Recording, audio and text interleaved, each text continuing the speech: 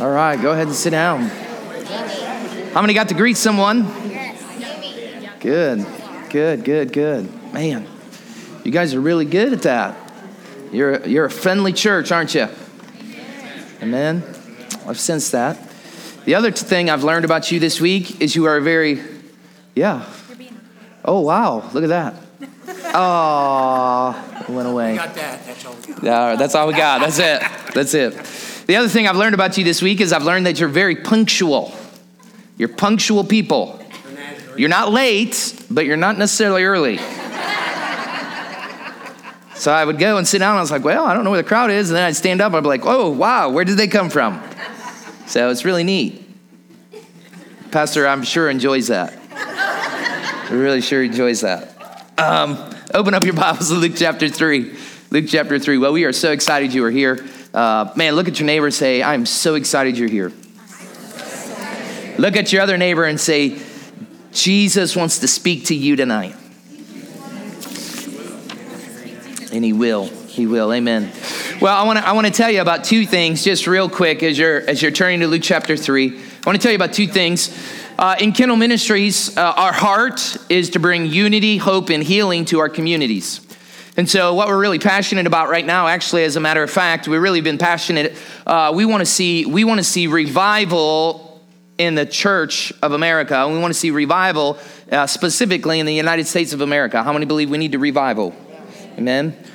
Well, as we have begun to study, we are very passionate. We pray. That's kind of what our in Kindle is all about, is we believe very strongly in prayer. As a matter of fact, we've had 500 people praying for you this week. Isn't that awesome? So 500 people have committed to pray for you this week. And so we've been very passionate about prayer. One of the projects we're deeply involved in or getting ready to launch is Operation Breathe Life. See, we believe you cannot have revival until we take our hands that are shedding innocent blood in the nation of America. Until that ends, we're not going to experience revival. So we are very passionate about ending abortion. And so we are a part of this Operation Breathe Life, which we're not really focused on the abortion part. What we're focused upon is we're focused on going to our communities and breathing life into the laborers of our community and those who are breathing life into young women who are making a choice. And so we are going in and we're pouring into crisis pregnancy centers. And so what we do every Friday from 7 p.m. to Saturday at 7 p.m., we have 24-hour prayer, okay? And so we would love for you to be a part of that. It is super simple to be a part of. You just go to inkindleministries.com. You sign up for the prayer thing. Yes, my wife should have made this announcement. Yes, she's in charge of this. So you sign up for a time slot. You only have to pray for an hour. And you say, well, that sounds like a long time. An hour is actually not that long. And hey, you don't have to be like on the floor praying, although you can get on the floor pray. But the idea is just to pray, and every week we have focused prayers, so we would love for you to be a part of that. So if you say, hey, I have a passion to pray, I want to be a part of a group of people who are praying for revival in America. This week we are focused on marriages. We're praying for marriages. So if you want to be a part of that, see my wife. She'll give you the address, and you can be a part of that, okay? 30-minute time slots. Got all that wrong. As you can see. 46 of them. Wow. Well, she should have made that announcement. Yeah. So pray for my marriage this week. I need you to sign up. Second thing I wanted to share with you, look at your neighbor and say, no pressure. No pressure. Look at your other neighbor and say, there is no pressure on this. About 2 years ago, the Lord came to me, and I was actually traveling full-time in evangelism. I was going out 2 to 3 times a month. My wife was with my daughter at home. At that time, we were trying to make ends meet, so she was a registered nurse. God came to me and just began to speak to me because I was going out so much that I didn't want to go out and win the whole world and lose my family. And so God really came and began to speak to me about buying a motorhome or a bus and my family going on the road full time. And as you can see, it's actually parked out here in the parking lot. I'm the one taking up all those parking spaces, okay? That's me. That's my home, okay? I brought my home to church, mobile home. Isn't that awesome? Anyways, so the Lord said, what I want you to do is I want you to go, and I just want you to begin to put effort towards this bus. And so how many of you know Jeremiah Bullock? Has anybody ever heard of him? I actually bought his bus or his RV because he settled down. And so I went on the road and I began to raise money and awareness for that bus. And so what we're doing this week, or actually this year, is we have been in the bus for our very first winter. Amen. Now let me tell you, RVs were not created for the cold. They were created to be bought up north and pulled south for the winter. And so I ended up in Michigan in January, where it was -6, right? Next January, I will be in California. I'm sure God's going to call me there. So what happened is we've got about $3,000 in repairs that we have to make on the bus. And so people come up to us and say, hey, listen, how can we get involved in your ministry? We believe in you and Brooke and Allie, and we want to support you. And maybe you say, hey, I want to support you monthly. If that's you, we have these cool little envelopes. We are a 501c3, so it's a tax donation. And so if you want to be a part of that and you say, hey, listen, I've got so much money, I don't know what to do with it all, and I want to give to the kingdom, right? The kingdom is priority in my life. And you know what the Lord's been teaching me? Don't give out of your wealth, but give out of my wealth. Because you realize he has all the money in the world. So when he tells me to give, I just give. Why? Because he has the money. So, hey, if you want to be a part of that, we've got those back there. Again, there's no pressure on that, but I call it hilarious giving. Okay, you're not laughing. All right. Luke chapter 3, we're going to dive into verse 23 tonight. We're going to see how far we get. Luke chapter 3, verse 23. Listen to what it says. We'll start in verse 21 because we've kind of been working through this passage this week. So start in verse 21. Listen to what it says. When all the people were being baptized, Jesus was baptized too. As he was praying, heaven was open. The Spirit descended on him in bodily form like a dove. And a voice came from heaven saying, you are my son, my beloved, with you I am well pleased. Now Jesus himself was about 30 years old when he began his ministry. He was the son, so it was thought, of Joseph, the son of Heli, the son of Matthat, the son of Levi. We're not going to read all those, but jump all the way down to verse 38. The son of Adam, the son of God. Jesus, we thank you tonight for who you are. I pray, Jesus, tonight that we would have the revelation of truth in our hearts. I pray tonight, Jesus, that we would understand who you are. We would understand what happened to you down at the river. And I pray that we would have that encounter, that we're your sons. We are your daughters. We have been adopted into the kingdom. And the most important thing that we could ever understand is our identity in you. And Jesus, we thank you that you call us the beloved. And I pray tonight that we'd be able to receive the Father's love. I pray tonight that we'd recognize, Dad, that every thought that you have about us is good. It's blessed. You've never said one bad thing about us. And I thank you for that revelation. I pray, Jesus, that you would launch us out into sonship and daughtership that would begin to transform our communities. We love you and we praise you tonight. In your precious and holy name we pray. Amen. Well, we've been diving into the book of Luke. The writer of the book of Luke is?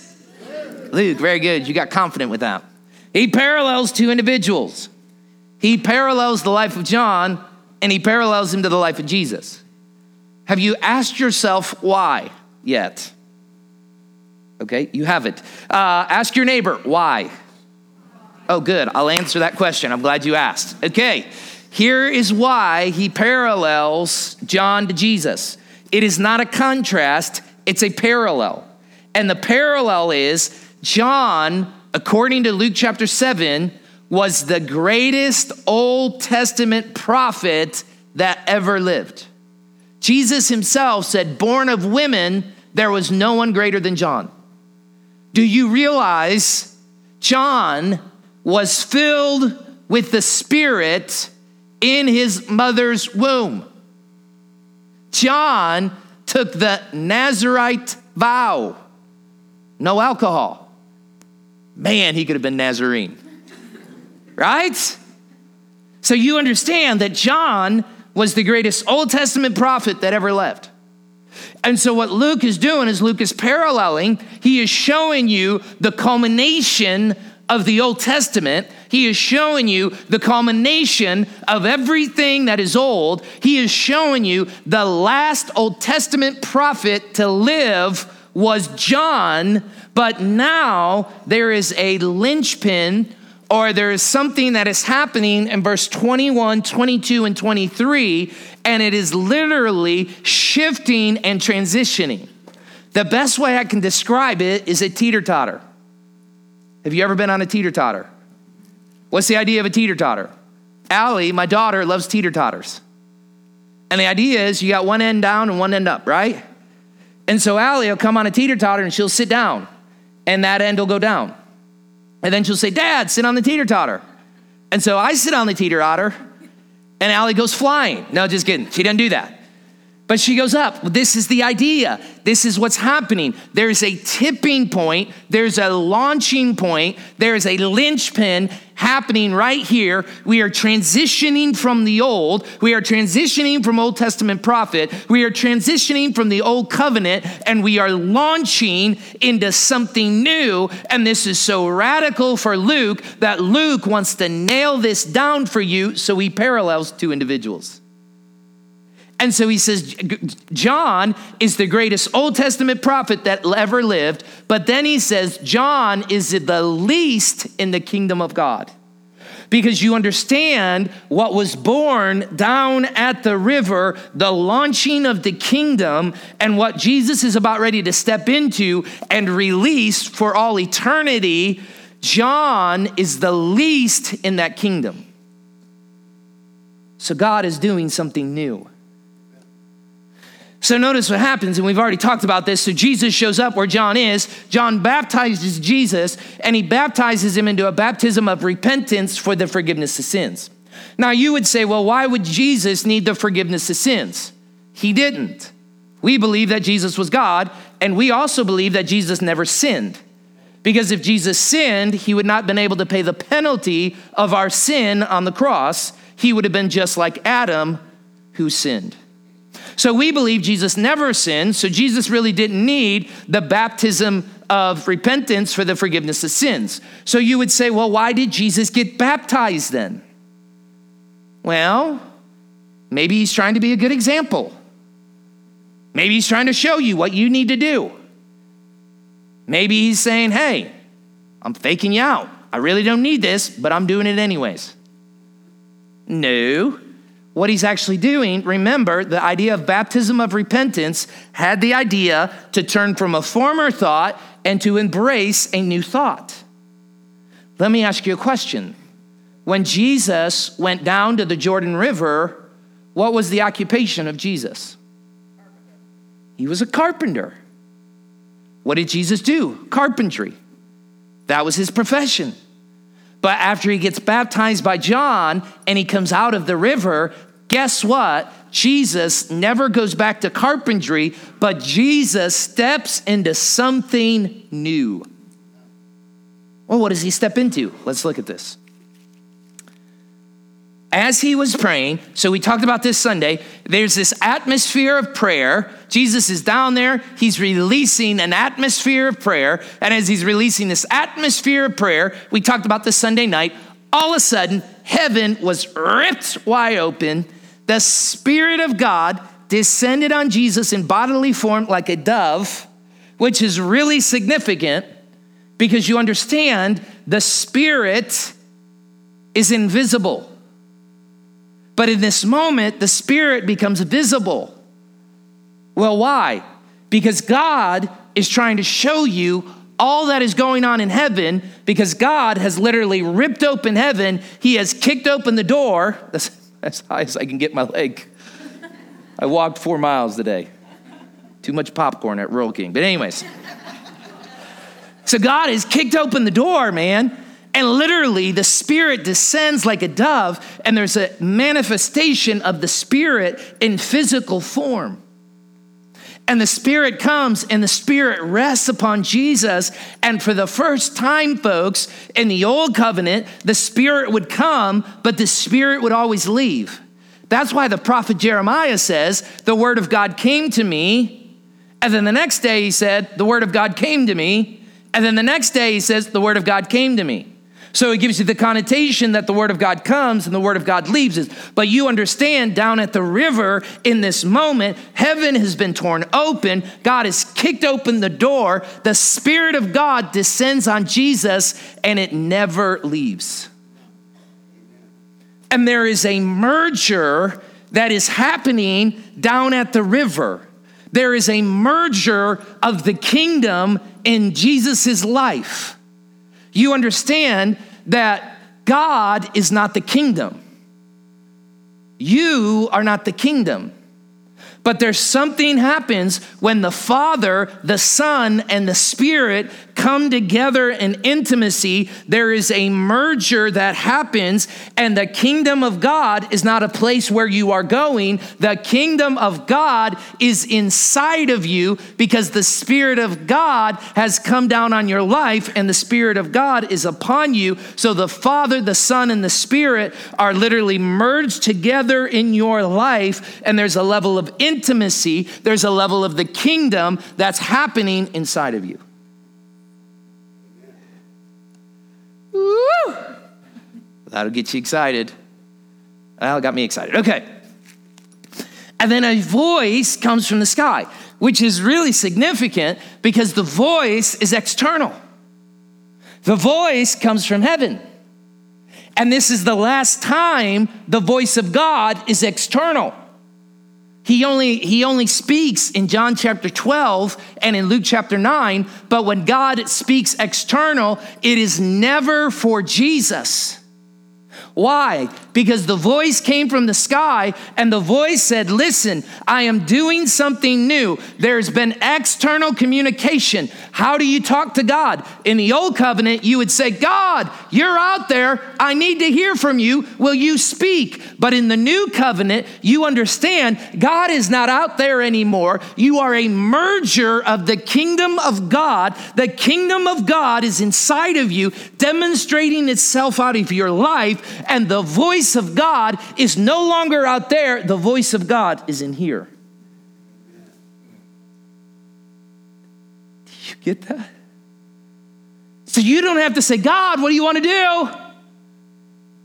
You can say, God, what do you want to do? Because you're in me. And this is no longer external communication, but you have the Spirit of the living God living inside of you. And God wants you to know where he's headed. And so this is so radical. I mean, this is so radical, folks. This was so radical for them.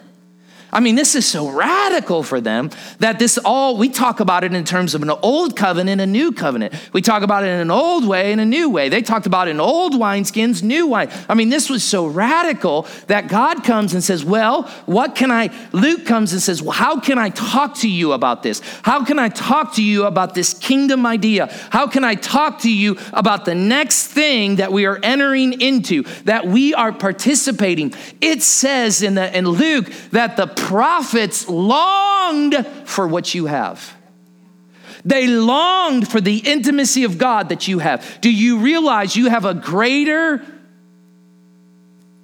intimacy with the Father than Isaiah, than Jeremiah, than Moses? Some of these in the Old Testament, they longed for the new covenant. Ezekiel says, no longer will you have to know what I'm saying. I will take my word. I will write it on your mind. I will put it in your heart.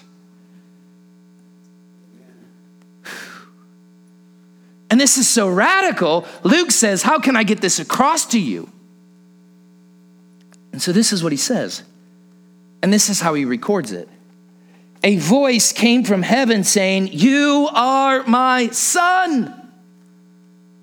Do you realize what we're stepping into in the new deal is we are stepping into sons and daughters of God. What we're stepping into the new deal is we're stepping into the family of God. What we're stepping into the new deal is the old man has gone and the new man has come. We talk about it in terms of new birth. Why? Because the old Chad is gone and the new Chad has come, and I am a son of God, and I'm stepping into the kingdom of God, and the whole kingdom of God flows out of me through sonship. Because that's who I am. And so my identity is not wrapped up in preaching. It doesn't matter if I preach. My identity is wrapped up in sonship. And what is sonship all about? What is daughtership all about? Two things. Notice what it says.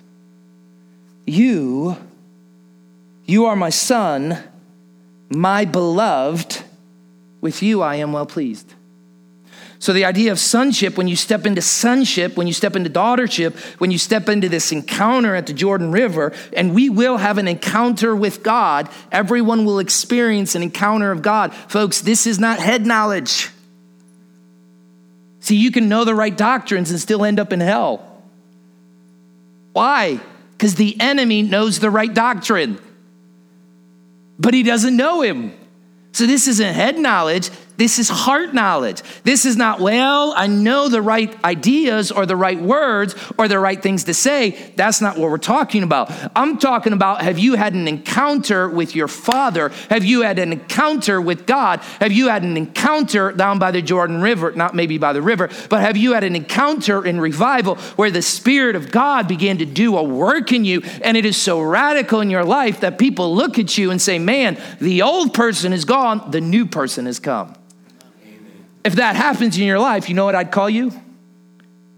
Christian. Right? That's Christianity. Two ideas of sonship. First idea, be loved. Do you know you only have two jobs in Christianity? There's really only two jobs. It's really not hard. Christianity, we make Christianity so hard, and it's not. It's simple. Do you know what you need to do? First idea, you are my son, my beloved. The word beloved simply means be loved.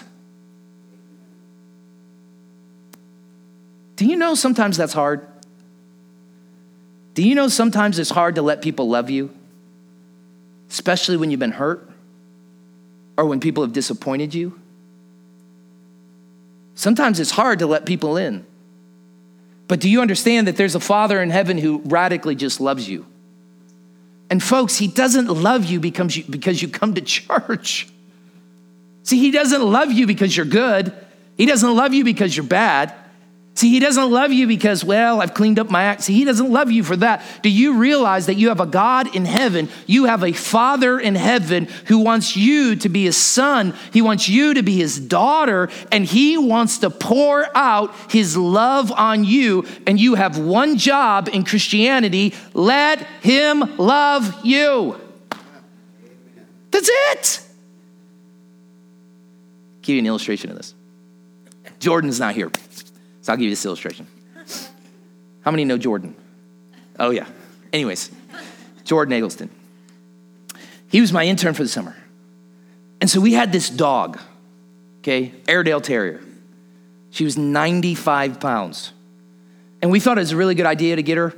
At the time, she was an Airedale Terrier, and she was of the Orang. And we found out later that they use them to hunt bear, which is really good because we got a lot of bear in Aiken, South Carolina in our little subdivision.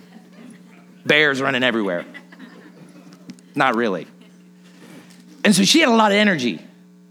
And she also had this uncanny ability to eat anything. As a matter of fact, Jordan was there one summer, and they went and they bought a giant cantaloupe. And they put it on the counter. And I woke up in the morning and I came down and I was looking, and on the floor in a neat pile were all these little seeds. And I look at Alexia and I said, well, and she comes in, she got her head down. I said, what did you do? What did you eat? And so I asked Jordan, I said, well, what did you guys buy? He's like, well, and he's going through a list. He's like, I don't know what those are. And then he's like, oh, wait a second.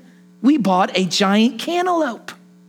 And what she had done is she had gotten on the counter and knocked the cantaloupe down, but apparently she didn't like the seeds, so she spit those out in a very small pile and ate the entire thing.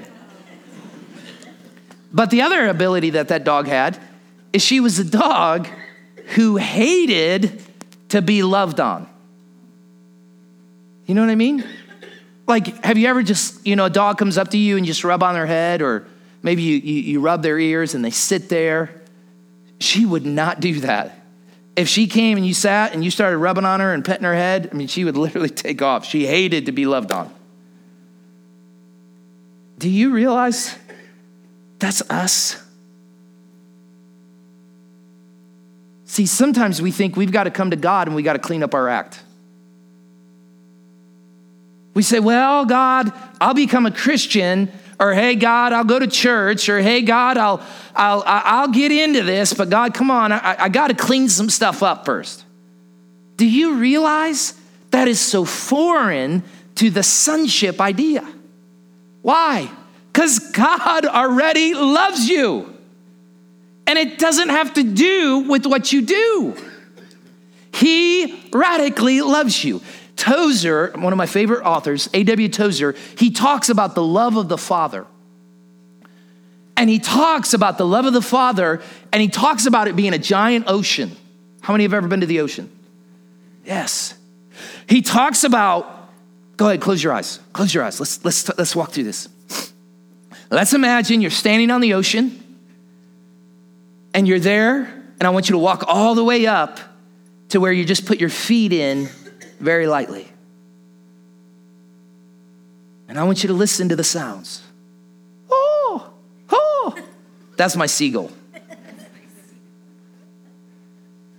Might not have helped you, but you're standing there in the ocean. And the ocean is lapping over you. And I want you to look out.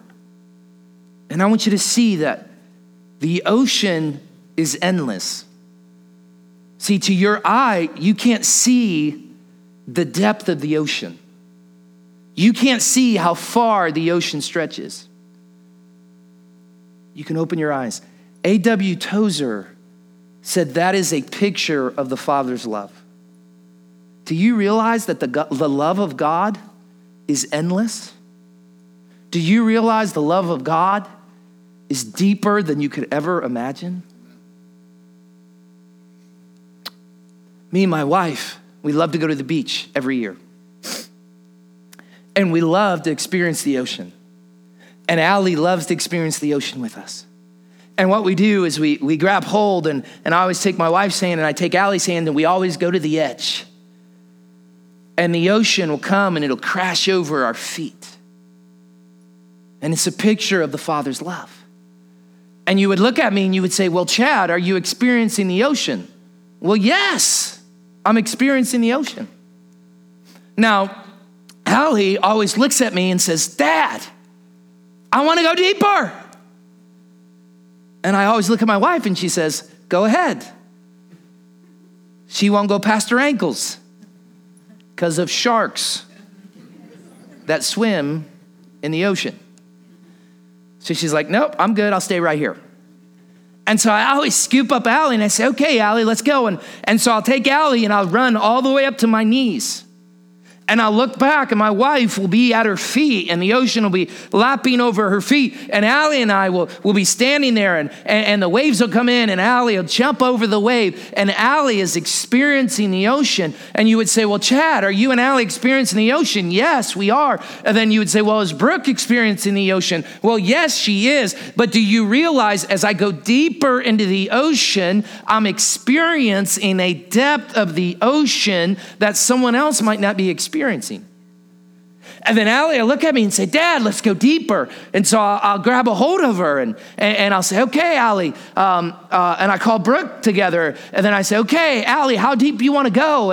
And she says, man, I want to go way out there. And so I say, okay, Brooke, are you ready? 1, 2, 3. And then what we do is we launch her out there. No. We do not do that. what we do is I pick her up and I go a little bit deeper. And then I'll go up to my chest, and then that's about as far as I can go with her. But you understand, as I'm up at my chest, man, everything below my neck and my chest is experiencing the ocean. Now, Brooke is back there, and she's experiencing the ocean on her feet. But do you understand that I'm experiencing a whole level of the intensity of the ocean that she might not be experiencing? What if I told you that the Father's love is inexhaustible? What if I told you for the rest of eternity, we will literally be pressing deeper and deeper and deeper into the Father's love? We'll get over our head with the Father's love, man. We'll need scuba gear with the Father's love because we are going deeper and deeper and deeper, and we're pressing and pressing and pressing. And what if you could never exhaust it? Yeah. He said, whoa, that's it. What if that could be us? And what if we're standing on the shore and we got the Father's love lapping on our feet and we're like, woo, we're good. And what if God has so much more for us? And what if your job, now remember your job is to let God love you. Be loved. Let God love on you. Let God push you deeper into the ocean of who he is. Let him push you deeper into the inexhaustible love of the Father. And what would it look like in your intimacy? Even now with Allie, my daughter, we're growing in our relationship. Because when she was a baby, I loved her, but I would feed her and I'd change her diapers, but I would sit down and watch ESPN. And she would sit in her chair. And she would just look at me and suck on a little binky. But now you understand she's 5. And so my love for her, it's not gotten greater, but there's a different level of intensity of love for her because she comes in and says, oh, Dad, look, we'll walk into a restaurant. She knows I like to watch basketball. So we'll walk into a restaurant and she'll say, Dad, look, basketball. She also knows I love the Incredibles 2 movie. Okay, anyways. So she knows that. And so every time that comes on, she's like, Dad, look, Incredibles 2. Are you excited? And we're beginning to walk in a new level of an intensity of love. What if that was our life as sons and daughters? What if as we mature, we walk in new levels of the Father's love? And what if your job is to simply let God love you? And it's not what you do. It's not your church attendance. It's not what you say. It's not necessarily right doctrine. All those things are important. But what's really important is allowing God just to love on you. And if you will truly understand that God loves you and cares for you, and he wants you to be his son and his daughter, then you will step into the kingdom and you'll begin to realize that ministry is not something you do, but ministry is a result of Dad's love for me. And I can't help but give Dad away wherever I go because he loves me, so I've got to love you. And it's not like, well, I got to love you. Even though I don't like you, I got to love you because you guys are Ohio State fans. I got to love you. It's a whole another story. Anyways, it's not that. It's I have so much love bubbling up in my heart because God just loves me. And he's wrecked my world. And I can't help but love you because he loves me. That's what's happening to Jesus. Second idea, real quick. He says, Son, you are my son, whom I love. With you I am well pleased. The idea of well pleased literally has the idea that every thought that God has about you and had about Jesus was good. Do you know, I heard my mentor say this. Do you know God has never had one bad thought about you? Isn't that incredible? God has never said one bad word about you. And you say, well, where do all those bad thoughts come from? Why do I hear all this negative stuff? Why do I hear accusation? Why do I hear slander? Do you know where that comes from? It's the enemy. See, God's never said one bad thing about you. As a matter of fact, if you went into Ephesians chapter 1, the whole idea of the throne room, literally the whole blessed idea of the throne room is that God's thoughts are so pure, so holy, so loved, that literally the throne room of God is like this fog of blessedness. So in the heavenly realm, when we get into the third heaven, we're going to begin to see the very fragrance and atmosphere of God is God's thoughts about heaven and about you. And all those thoughts are love. All those thoughts are good. All those thoughts, none of them are bad. God's never said one bad thing about you ever. And that is the very fragrance of heaven. So God is pleased with you. Now, we got to get into tonight's message. So verse 23, hold on. So we'll be out here, give me an hour. Just kidding. I'm just going to review. Look at your neighbor and say, he's kidding. Hold on. Listen to what he says. Now, Jesus himself was about 30 years old when he began his ministry. I got to address this because this drives me nuts, okay? So you say, okay, Jesus has this encounter with God at revival. Jesus has this encounter at the Jordan River. So the start of the ministry of John started in Luke 3, 1, 2, and 3. So the start of the ministry of Jesus is happening in verses 21, 22, and 23. I would tell you were wrong. Jesus is not starting his ministry. As a matter of fact, if you had a Bible, if you had a newer Bible, it would say, now Jesus himself was about 30 years old when he began his ministry. The word his ministry would be in italics. It would actually be in italics because it's not actually there. And so what's happening is the commentators are trying to help you understand what's happening down at the Jordan River. And so they're saying, oh, well, Jesus was 30 years old, right, when he began his ministry. Well, the connotation of that is you can't start ministry till you get 30 years old. Well, you know that's not true. So what are the commentators saying? Why would they add his ministry? Well, if you went back to the original language and you translated this, it actually reads, now Jesus himself was about 30 years old when he began to be. What? Jesus himself was about 30 years old when he began to be. Well, what did he begin to be? A son of God. So you understand that ministry is not activity. Ministry is not something you do. Ministry is not something you pull off. You don't say, oh, well, hey, I'm going to go into ministry. No, what I contend and what Luke is contending is throw out the whole idea of going into ministry. Throw out the whole idea, oh, well, just throw that whole thing out. What I want you to get into is I want you to get into sonship. If you were to get into the idea that you have an encounter with God down at the river, you've had an encounter with God and you realize that the Father loves you and he is well pleased with you and you have become the kingdom of God and the kingdom of God is now inside of you, then you have become a son and daughter of God. And wherever you go, ministry is going to happen because it's a result of what's going on inside of you.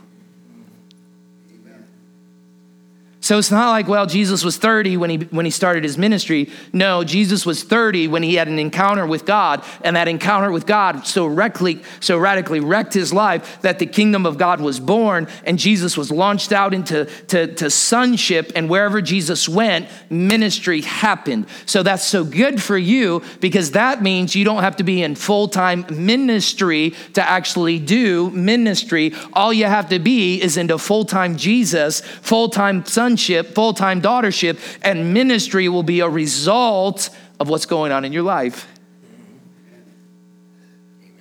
And Luke hammers this home with a genealogy. How many love genealogies? Have you ever had a hard time sleeping at night? Get you a good genealogy. It'll help you. He hammers this home. He says, he was the son, so it was thought of Joseph. So what he's doing is he's hammering home. He's giving you a double emphasis on sonship. He just came out. What did Jesus become? He became a son of God. There's a whole new thing that's happening into the kingdom. What's the new thing that God wants to do? God is starting a new race called sons and daughters of God who are loved by the Father, who are well pleased by God. They know God's not against them. God is for them. God's never said a bad thing about them. They know who they are in Jesus, and literally they are being launched out into sonship, and ministry is happening all around them because sonship is what they've just encountered. And so Luke says, hey, I'm going to hammer this home. You thought he was the son of Joseph, but he's not the son of Joseph. He's the son of God. So I'm going to give you a genealogy to double emphasize sonship. That's good news for us, because that means we're not limited to Pastor Paul's ministry. Don't amen. No, we love him, but he can't win a town. And you understand in Ephesians chapter 4, there's offices, there's apostles, there's prophets, there's evangelists, there's pastors, there's teachers. And so Pastor Paul has an office, but his job is to equip the saints.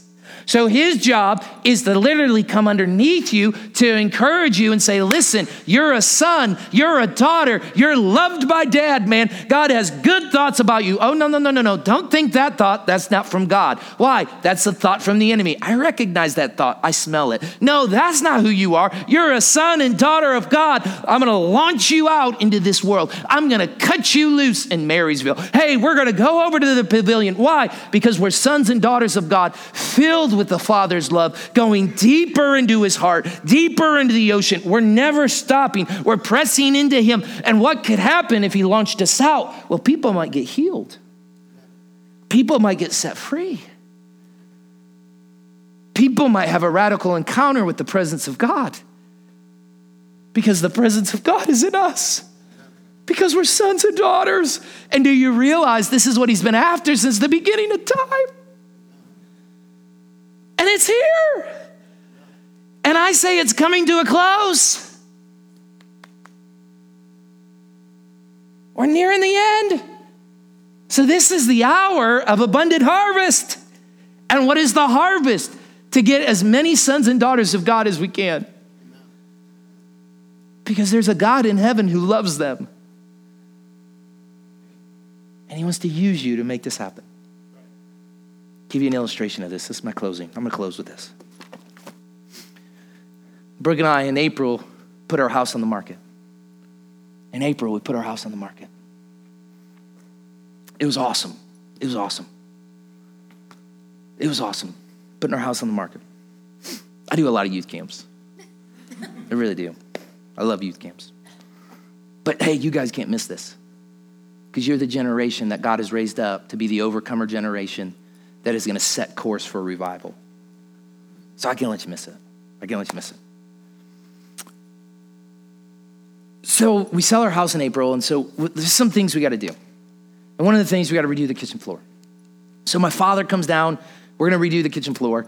And so I just get off of revival, and I'm coming home, and we're starting to do the kitchen floor. And I don't know, men, if you're like me, but when I get in a mindset, I get in a mindset. So I'm in a mindset, I'm in my box, kitchen floor. So I head over to Home Depot, and I'm there at Home Depot, and I'm thinking kitchen floor, we're going to tile the kitchen floor. And so we got to get the tile, we got to get the backer board, we got to get the screws, we got to get the cement, we got to get all that stuff. And so I'm thinking, kitchen floor, that's what I'm thinking. Why? Because that's the box I'm in. So, hey, I'm kitchen floor, and so I'm there, and I don't know if you've ever been to Home Depot or Lowe's, but they got these things I call idiot lights. Or if you can't find something, you go hit the button, and the light goes, woo, woo, woo, woo, woo, woo. Look at this guy. He can't find anything. Woo, woo. Anyways, probably not the purpose of that. But anyways, so I hit the button, and I'm over in tile, and finally, all of a sudden, this guy comes walking down the aisle. And I'm looking for the tile section, and so I'm trying to get help, and so he comes walking down the aisle, and all of a sudden, I hear, in the back of my mind, I hear this.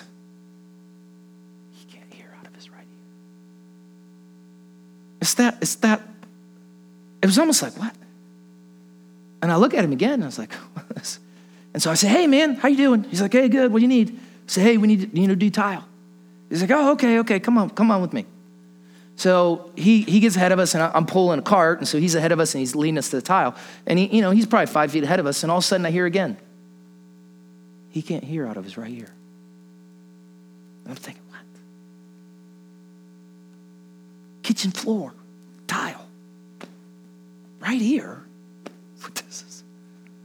So we get to the tile section, and so I'm asking all these questions about tile, and so finally we get all the tile loaded up, and so we got two big carts that we're pulling through Home Depot, and finally he's a really nice guy, and so he comes all the way up, and he comes all the way up to the cash register, and I'm standing there, and I hear it again.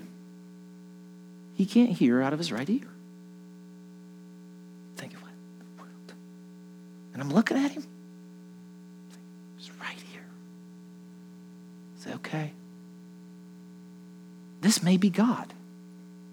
But I don't know why he's speaking to me, because I'm laying kitchen floor. You ever been there? So I'm thinking about this, and I'm processing through this. I'm thinking, And so we go through, and we begin to load up the van, and he's like, listen, man, you're not going to get all this in the van. You're going to bottom out your van. So we're going to have to set this aside. He said, what do you need to do? Just call me. I'll be in the back. He says, call me. We can load this up when you come back. I said, okay. So I hop in the car, and I'm headed home, and I got my father-in-law over there, and I hear it again. He cannot hear out of his right ear. I want you to pray for him. I'm thinking, what? I was like, all right, God, if this is you. Have you ever made a deal with God? I do this all the time. I was like, let's make a deal, which he always wins. But anyways, yeah. So I was like, God, if this is you, just have him come back, and I'll pray for him. I'll pray for him. If this is you, I'll pray for him. I'll pray for his right ear in Home Depot. No big deal. So we unload all that stuff. My father-in-law says, hey, I'm going to stay back. I said, okay, that's fine. He'll help me. And so I go back, and I pull up, and I get out, and I can't find him anywhere. And so I have the lady call back there. And she calls back and says, hey, the customer's here to load up the rest of the tile. And so I'm like, okay. And then she puts her phone down, and he says, listen, someone else is going to come out because this young man, he's on break. I was like, all right, God, if this is you, you got to make him come. Which probably wasn't the best idea, because I sat there for 15 minutes.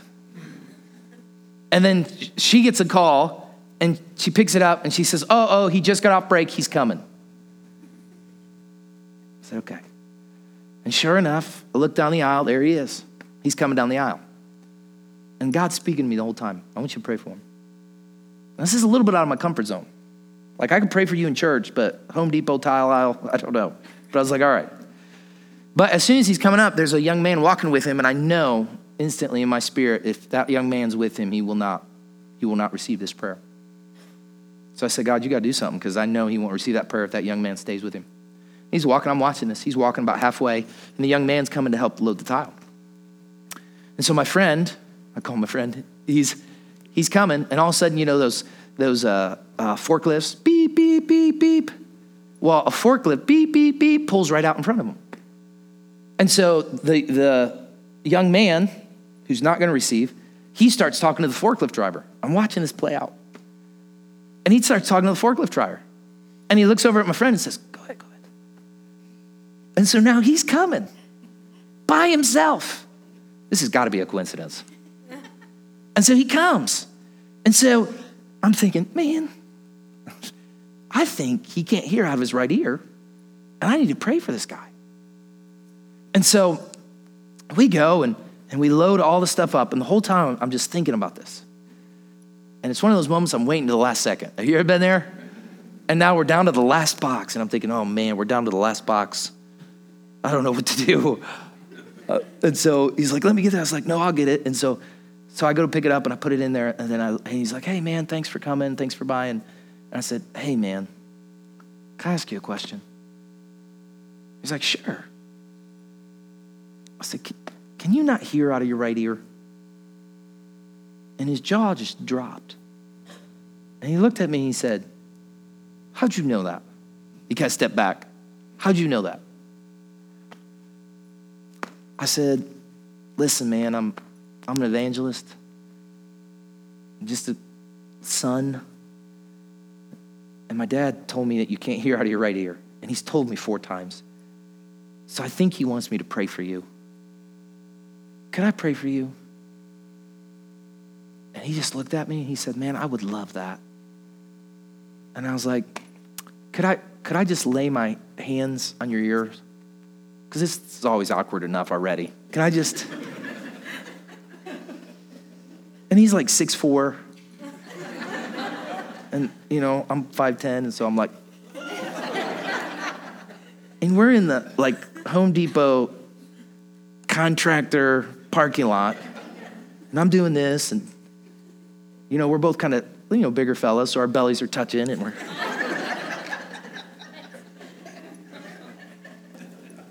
And I simply pray for him. And I said, Dad, you told me he can't hear out of his right ear. God, I believe you can heal him. So I'm asking God that you heal him. And whenever you get into those moments where God wants you to pray for someone, it's probably not about the right ear. It's probably releasing love that they'll know that God loves them. And so I began to pray for his ear, and then I just began to pray for him. And we'll call him Howard. His name wasn't Howard, but we'll call him Howard. And I'll say, hey, Howard, man, God loves you so much. And he sent me today just to tell you how much he loves you. And I think he loves you so much, he wants you to know that he knows you can't hear out of your right ear. And I'm asking God to heal it.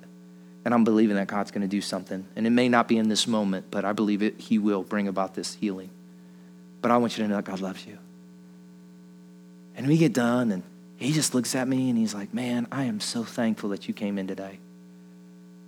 And I asked him a couple other questions as I was praying. The Lord gave me a couple things about his mom and dad, that his mom and dad were absent. And so I said, hey, your mom and dad? And he's like, no, man, they're absent. And I said, you got a sister? Yeah, I got a sister. And I said, you know what, man, Howard, I just think God sent me in today. He didn't send me in for tile. He sent me in to have an encounter with you because he wants you to know he sees you right where you are. And he wants you to know that you're valued and he loves you. And so that's really why I was here today. So I want you to know that today. And he's like, man. He said, that means so much. And he's almost on the verge of tears in the contractor parking lot. And so he says, man, thanks a lot. And he leaves. What if that's ministry? And what if it's not hard? What if all you do is just take what you've received and give it away? I've received Dad's love, and I just want to give Dad's love. And I want you to realize that. What if that's what Jesus did? What if Jesus wasn't trying to work up a sermon? What if Jesus wasn't trying to heal people?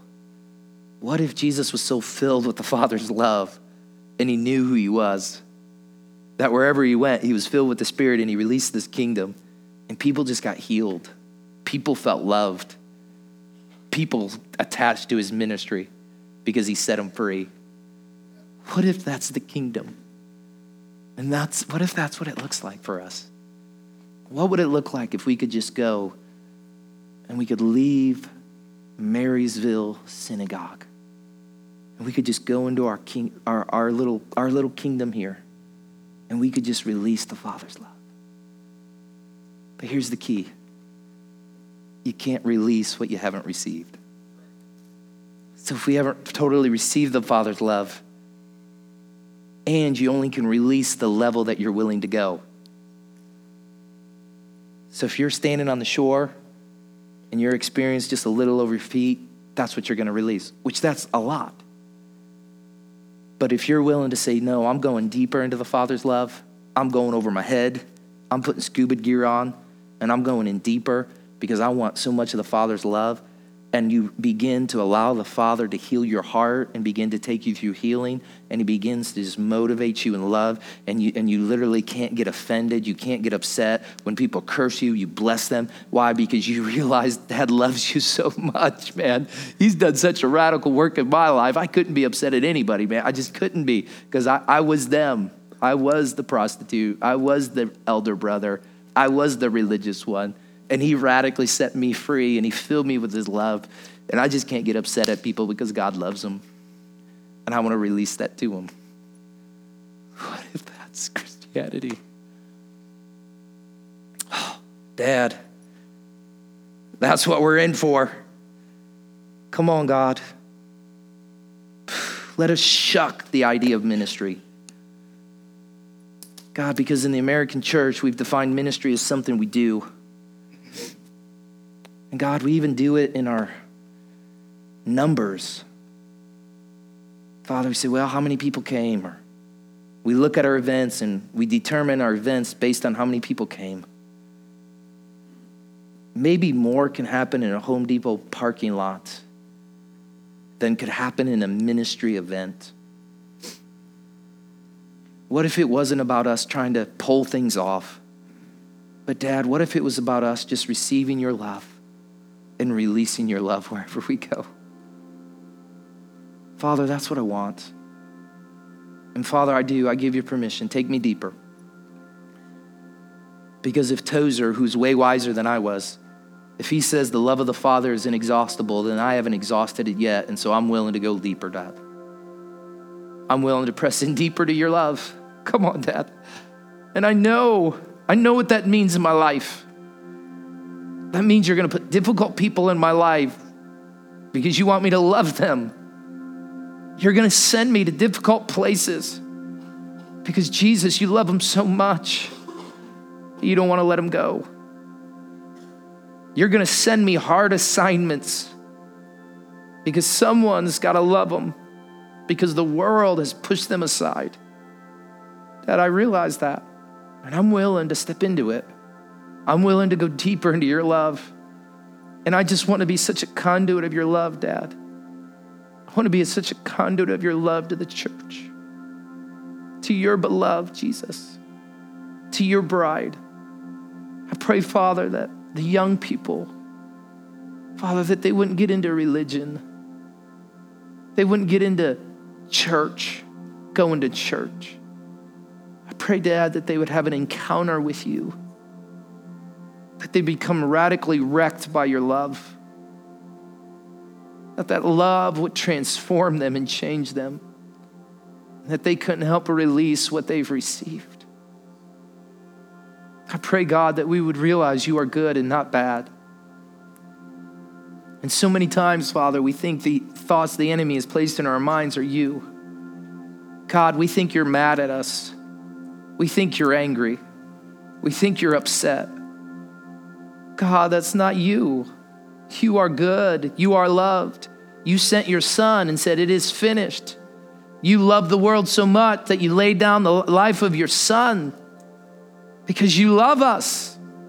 Not because you're mad at us, not because you're angry, not because you're upset, but because of your great love.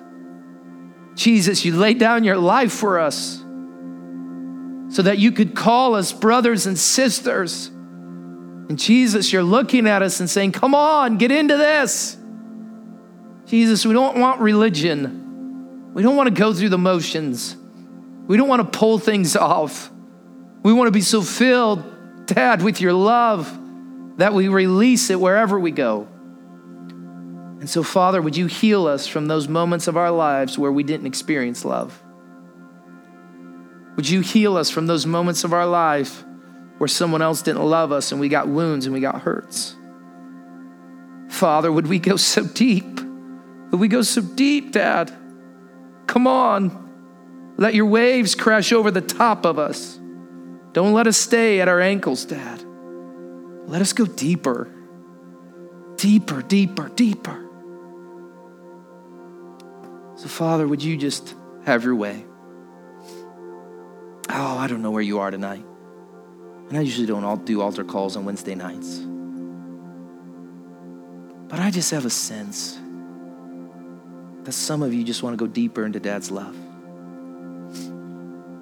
And I have a sense that you want to come and you just want to collapse into the Father's arms up here at an altar. And you want to say, hey, I want to go deeper. And I realize what it'll cost me, but I'm okay with it. Because I want to receive his love and I want to release it wherever I go. And so if that's you tonight, I want you to come. I want you to kneel. And we're just going to spend some time seeking and spend some time responding. Maybe tonight you say, you know what, I'm not satisfied. Maybe tonight you say, you know what, I'm going deeper, but God's revealing areas of my life. My beloved, whatever God reveals in your life, he wants to heal. He doesn't reveal it for your hurt. He doesn't reveal it because he's against you. He doesn't reveal it because he's out to get you. He reveals the pain and the hurt because he wants to heal it.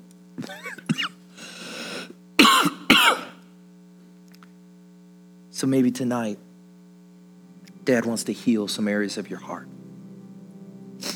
I don't know where you are tonight, but the altar's open. We're going to spend some time seeking and responding. Will you come?